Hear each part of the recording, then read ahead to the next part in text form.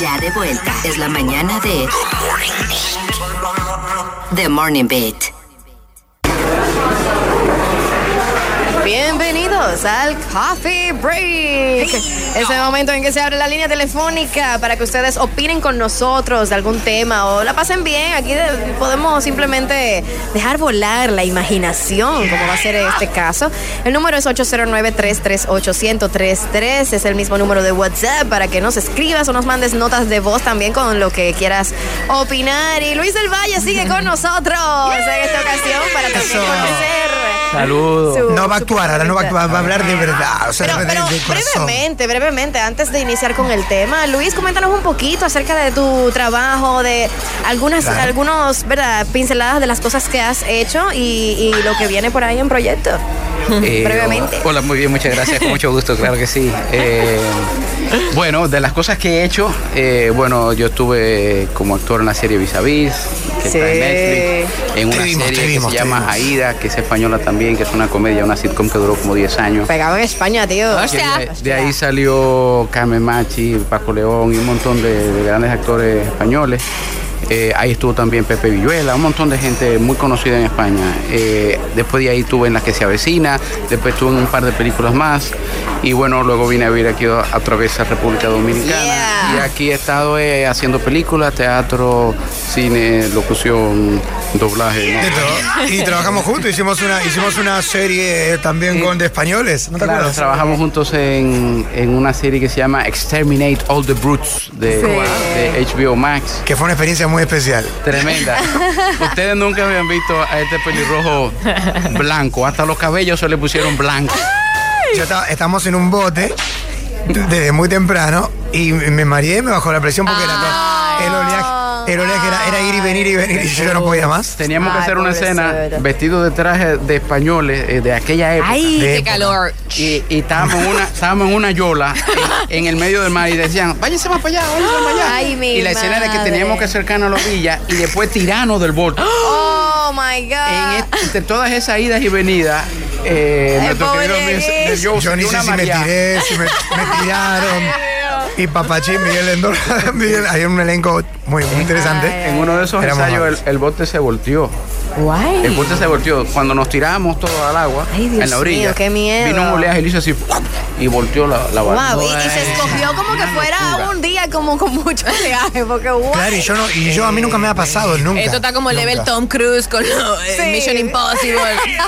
Guay. Bueno, yo tuve el honor de trabajar con Luis del Valle en The Great Gatsby, el Gran Gatsby. Oh, qué chulo. Y debo decir que aparte de ser un espectacularísimo actor, también es una persona bellísima y por eso siempre te guardo muchísimo cariño y mucho respeto también. Mucha paz. Ay, sí, qué lindo. Y bueno, regresamos entonces aquí en el Coffee Break para opinar. Y ya que Luis tuvo la escena de Back to the Future aquí junto con Diego en el Adivina la Escena, pues nos fuimos en una que hablando de eso mismo. Si ustedes pudieran viajar en el tiempo, ¿a dónde? Así, pero versión Back to the Future, que es tu misma edad viaja, o sea, tu ser como tal, como ahora en el presente, viaja en el tiempo.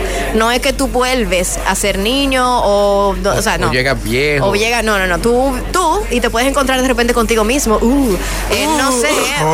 Y compruebas una teoría. O irte a una época en la que ni siquiera tú existías. Cuidado, Marty, no puedes verte contigo mismo. Podrías llegar un fallo en la línea del tiempo. Ay, de verdad, claro. Arrancan los chipeos. Queremos saber a dónde te gustaría volver o ir en el tiempo. 809-338-1033. En mi caso, ay Dios, está difícil. Porque ¿sabes qué? A mí me gusta tanto el presente. O sea, como que me gustan los recuerdos y me gusta dejarme sorprender por lo que viene. Yo no quiero spoilers del futuro. Ay, yo no quiero como irme un adelanto. Exacto. Okay. Por más que me dé de repente curiosidad de saber, uy, ¿qué es lo que va a pasar? Yo no quiero saber, por ejemplo, cuándo es que yo me voy a morir. O sea, Exacto. No, pero tú no tienes que saber eso. Yo no quiero decir que déjame viajar de aquí a 5 años y de repente Zeny no está. ¿Cómo yo regreso al presente? No, que me Y ya tienes esa información. No viajes tan cerca, dude. Viaja miles y miles y miles y millones. Pero bueno. Para que ya cuando tú te enteres ni te importa. No, y tú sabes que... A lo mejor ya tú no existes ya cuando tú viajas. Y si yo viajo de que mucho más para adelante y de repente me quedo como flotando en el espacio porque ya ni el planeta existe. ¡Ay, no! Uy, claro, Ok, mi eso es muy pregunta lejos. Te fuiste muy lejos. Muy lejos. Mira, uno nunca Zeny sabe. sola en el mundo. Uno nunca sabe. Me da mucho Y una paloma. miedo. Zeny y una paloma. A mí no me da nada de miedo. Me encuentro con ¿cómo es? Wally. Así que yo me lo imagino más o menos. O sea, tú sabes, tipo Jetsons, que realmente no estamos tan lejos de eso, porque ya los carros no caben en la calle. O sea, que hay que ir o subterráneo o hay que ir en dron, tipo, tú sabes, de esos vehículos que vuelan. O sea, para allá que vamos. Pero yo quisiera verlo en acción, así como que te estoy hablando. Vuelvo y te digo, yo no sé si yo digo 1.000.000 de años, ya esto no va a existir. Yo qué sé, ¿tú me entiendes? Entonces yo no me quiero ir tan lejos para no encontrarme a nada, pero tampoco me quiero ir tan cerca como que para lo que más o menos se puede predecir. Entonces, no me quiero ir para atrás, eso sí, no, ya. No, pero tan lejos no, quizás puede ser también un par de años varios años atrás, que te gustaría estar reviviendo situaciones que has vivido hace muchos años atrás. Ahora uno... Como por ejemplo, ¿cómo se conocieron tu papá y tu mamá? Bueno. No sé, como que me interesa más ver el mundo entero tal cual. No en mi cercanía, ni en mi familia, ni nada que tenga que ver ¿Cómo conmigo. se conocieron? No cómo te crearon. No, ni tal. No, al diantre. No, porque eso lo sabemos todos. Eso lo sabemos todos. Sí, uno se lo puede ¿Cómo te imaginar. crearon? Lo sabemos todos.